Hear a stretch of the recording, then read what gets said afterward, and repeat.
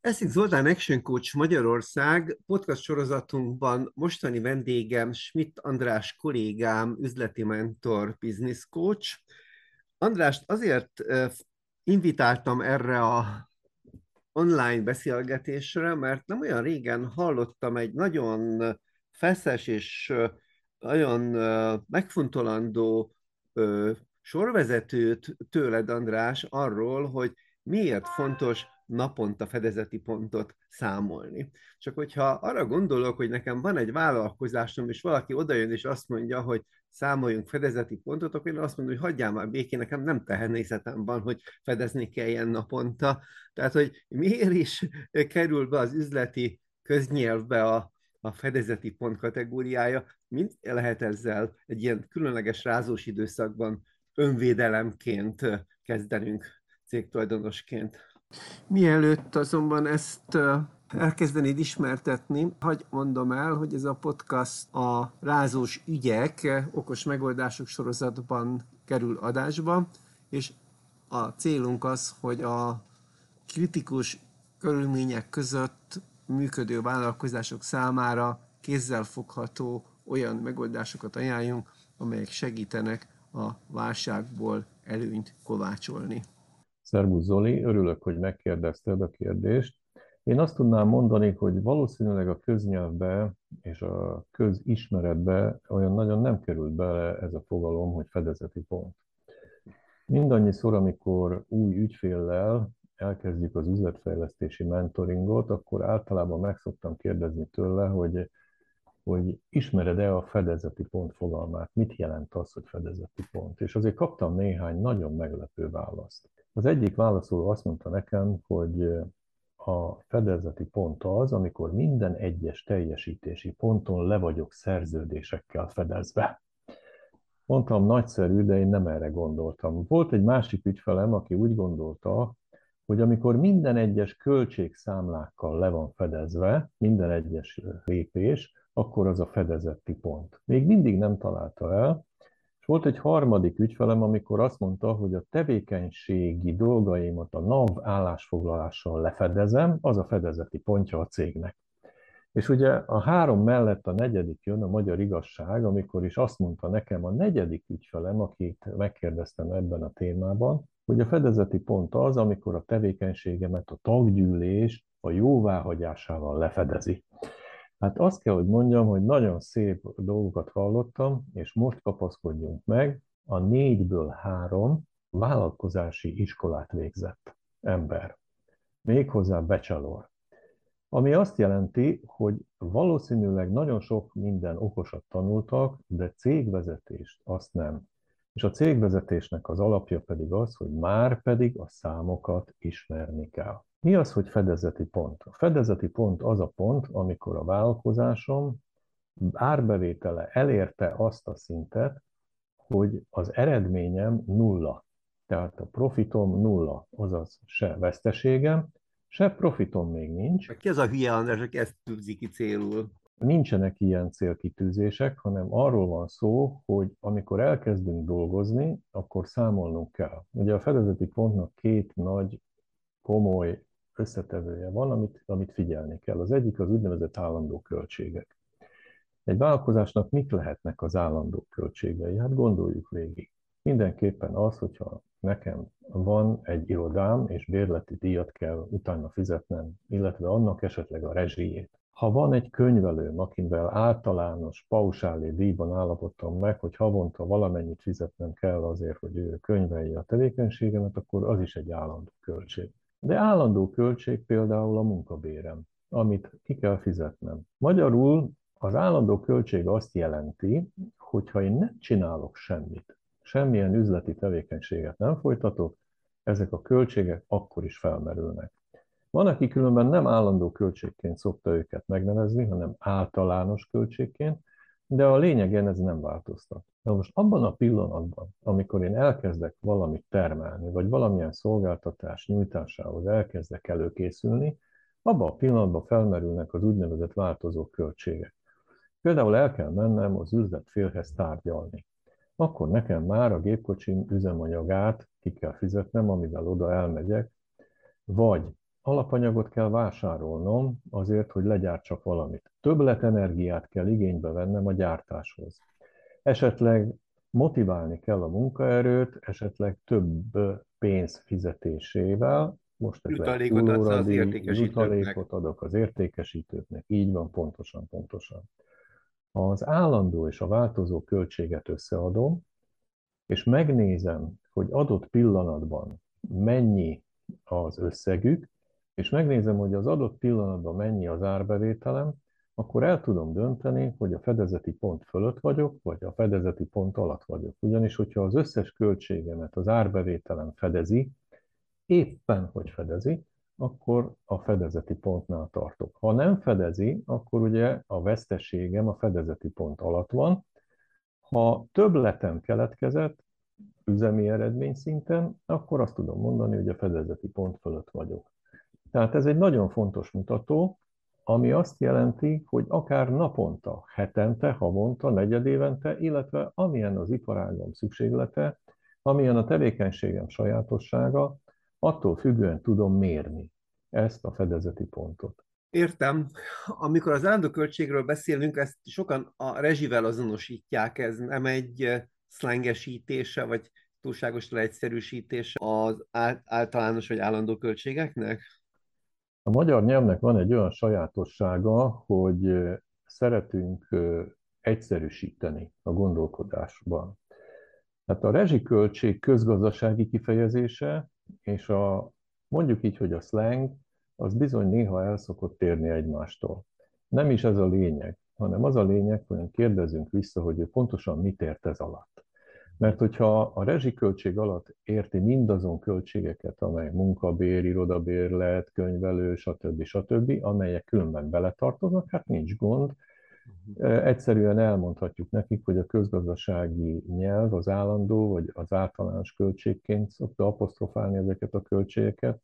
A rezsiköltséget pedig kimondottan energia, illetve lakbér vagy irodabérlet Uh-huh. költségként szokta apostrofálni, ezeknek az összegét szokta ezt mondani. Tehát Figyelni kell, mert egyébként félre mehet ott a mostani különleges elszálló infláció őrült energiaárak mellett. így van, nagyon figyelni kell.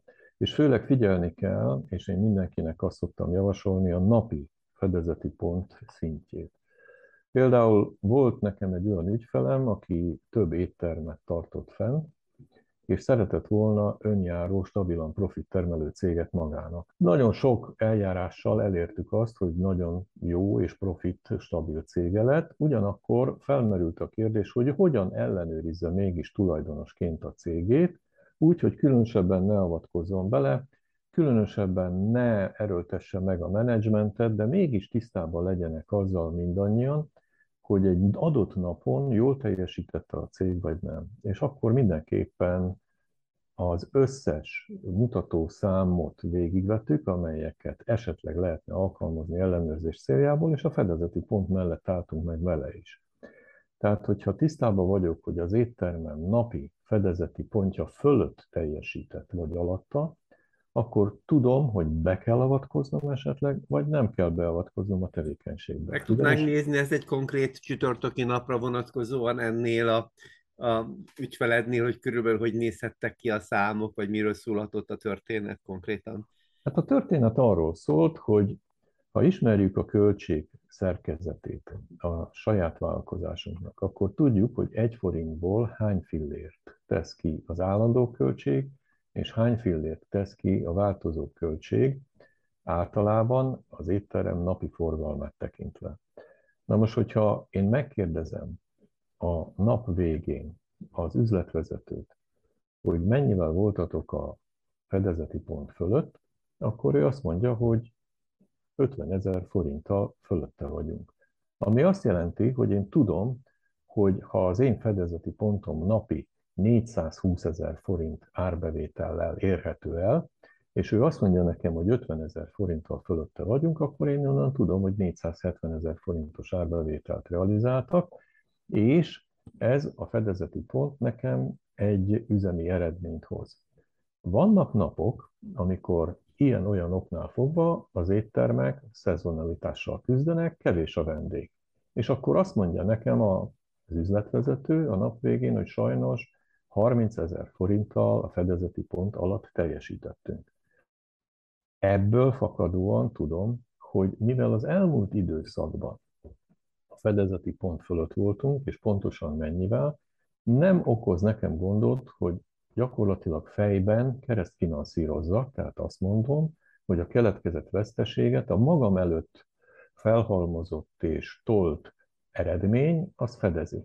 Akkor van baj, és akkor kell azonnal beavatkozni, amikor a fedezeti pont negatív, és nincs előzetesen felhalmozott eredménytartalékom, amivel ezt a veszteséget fedezni tudom. És az azt jelenti, hogy azonnal be kell avatkoznom. Na most egy étteremnél mit jelent az, hogy azonnal be kell avatkoznom? Hogyan tudom azonnal megoldani azt, hogy a fedezeti pont alatt teljesített mínuszos eredmény ne görgessem hosszú ideig magam előtt, mert hogyha görgetem, és továbbra is mínusz keletkezik, akkor ez csak nő, nő, nő, olyan, mint a hógolyó. Mit jelent az, hogy azonnal be kell avatkozni? Hát például azt jelenti, hogy megpróbálok felhívni bizonyos cégeket, hogy szeretném, hogyha nálam ebédelnének holnap, és az üzleti ügyeiket nálam beszélnék meg. Például lehet, hogy elég 5-6 ember pluszba berántani az étterembe ahhoz, hogy a fedezeti pont fölött legyen. Lehet, hogy meg kell hívni valamelyik gitárművészt, és a 2 nap múlva meghirdetni valamilyen spanyol gitár koncertet az étterembe, amivel be tudok rángatni újabb embereket. Lehet, hogy valamilyen rendezvényt próbálok szervezni, például berángatni egy BNI klubos továbbképzés, csapatépítés, stb. Tehát ezeknek az eszközöknek az étterem tulajdonosának, illetve a menedzsmentnek a kezébe kell, hogy legyenek ezek az eszközök, és ezekkel gyakorlatilag azonnali beavatkozással lehetőséget kapnak arra, hogy többlet árbevételt produkáljanak, amivel megszüntetik a maguk előtt görgetett veszteséget. Ha viszont nem ellenőrizzük naponta a fedezeti pontot, akkor lehet, hogy csak 1 hét múlva, lehet, hogy csak 1 hónap múlva derül ki, hogy baj van, de addigra már olyan nagyra nőtt a magunk előtt görgetett veszteség, hogy nem tudjuk, egyszerűen képtelenek leszünk a veszteséget kompenzálni.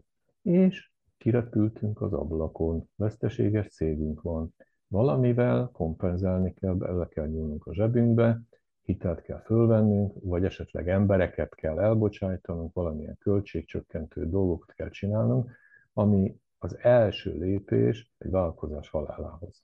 Ott akartalak megszakítani, hogy értem, hogy naponta kell fedezeti pontot számolni, mert ezzel nem megyünk tartósan jégre. A kérdésem az, hogy ebben a sztoriban ennek a vállalkozónak több étterme volt. Mi az a legkisebb lépték, amire rá lehet vetíteni a fedezeti pontot? Tehát ugye az egész cég szintjén kell leszámolni, vagy termékportfóliónként, vagy üzletegységenként, tehát hogy van-e arra valamilyen javaslatod, hogy mekkora léptékben vessük össze az onnan, abból a szervezeti egységből, vagy üzleti profitcentrumból, vagy hasonló kifejezésekkel szoktunk erről a dologról beszélni, érkező jövedelmünket arra vetíthető kiadásokkal. Hát az üzleti egységre mindenképpen vetítsük rá a fedezeti pont kérdését, és onnantól kezdve már üzleti döntés kérdése, hogy mellette én akarok valamilyen más különlegességet is mérni. Például bevezettem egy új terméket az éttermembe, mondjuk elkezdtem valamilyen nagyon ritka tengeri hal félét árulni, és kíváncsi vagyok, hogy ennek a halnak az alapanyag, igen magas alapanyagbeszerzési költsége, illetve nagyon speciális tudást igénylő szakácsnak a meghívása, az nekem megfelelő árbevétellel fedezhetőek-e ezek a költségek, vagy nem. Ha ilyen üzleti döntés van, hát akkor nagyon szépen ugyanezt az üzleti döntést meg lehet csinálni, hogy külön megmérem a fedezeti pontját, hogyha én valamilyen zenekart, például egy jazz zenekart hívok meg estére az éttermembe, hogy a zenekar mennyire vonzza be a közönséget, és annak mekkora a fogyasztása, ezeket szintén lehet mérni. De el kell, hogy mondjam, hogy az olyan nagyon nagy vállalkozók, amelyek vannak azért Magyarországon, ugye a top 100-ba több olyan vállalkozót látunk, akinek nagyon sok cége van. Az a jellemző, hogy a nagyon sok céget naponta csak úgy ellenőrzik, hogy vagy fölhívják, vagy kérnek egy e-mailt a nap végén az adott vállalkozás vezetőjétől, és csak egy kérdésre válaszoljanak, hogy a fedezeti pont fölött vagyunk, vagy a fedezeti pont alatt vagyunk. Na most ott, ahol különben gyártás folyik, vagy ott, ahol azonnali értékesítés folyik, azt mondják, hogy ja, hát úgy könnyű fedezeti pontot számolni. De mi van azokkal a cégekkel, amelyek dolgoznak, leszállítják a terméket, vagy szolgáltatnak szolgáltatást, de mondjuk csak 90 nap múlva fizetnek. Vagy 120 néha, azt is Hát csinálják igen, a multik elég durván. azoknál a fedezeti pontot hogy kell kiszámolni? Azoknak is megvan a módszere a fedezeti pontszámításra, de hadd ne áruljunk el minden titkot, mert azért érdemes lenne külön konzultációt tartani mindenkivel, aki úgy érzi, hogy szüksége lenne egy fedezeti pont számítási és nyilvántartási konzultációra, hogy ezeknél a cégeknél hogy kell megoldani a napi fedezeti pontszámítást. Van-e erre esetleg valamilyen mintafájlod, vagy templated, amivel esetleg ezt ki a hallgatóink közül kipróbálhatja a saját vállalkozására nézve, hogy utána a számok birtokában keresse veled a kapcsolatot? Természetesen a számítás teljes matematikai levezetését, képletét, közgazdasági levezetését a rendelkezésére tudom bocsájtani bárkinek. Egyet azért tudni kell, hogy egy picit változik, és egy picit másképp kell számítani egy IT fejlesztő cégnél a napi fedezeti pontot, mint mondjuk egy öntödénél a fedezeti pontot, és egy kicsit másképp kell számolni mondjuk egy közúti fuvarozónál a fedezeti pontot, vagy éppenséggel egy szállítmányozónál a fedezeti pontot. Ezeket a pici eltéréseket is képesek vagyunk bemutatni, és javaslatot tenni arra, hogy reálisan hogyan érdemes kiszámolni ezeket a mutatókat. Köszönöm. Összefoglalóan azt érzem, hogy ezekben a válságos üzleti klímát jelentő időkben az egyik első számú mentőmellény vagy mentőöv lehet egy kritikus helyzetbe került vállalkozónál, ha valóban szembenéz a rá igazából jellemző fedezeti ponttal. A hallgatóinkat pedig arra biztatom, hogy éljenek András ajánlásával. Az első konzultáció nálad, jól tudom, ingyenes. Így van. Igen, és ennek a hozadéka pedig van valószínűséggel a vállalkozás sikerességében előbb-utóbb meg fog látszani. Köszönöm, András, a beszélgetést. Én köszönöm.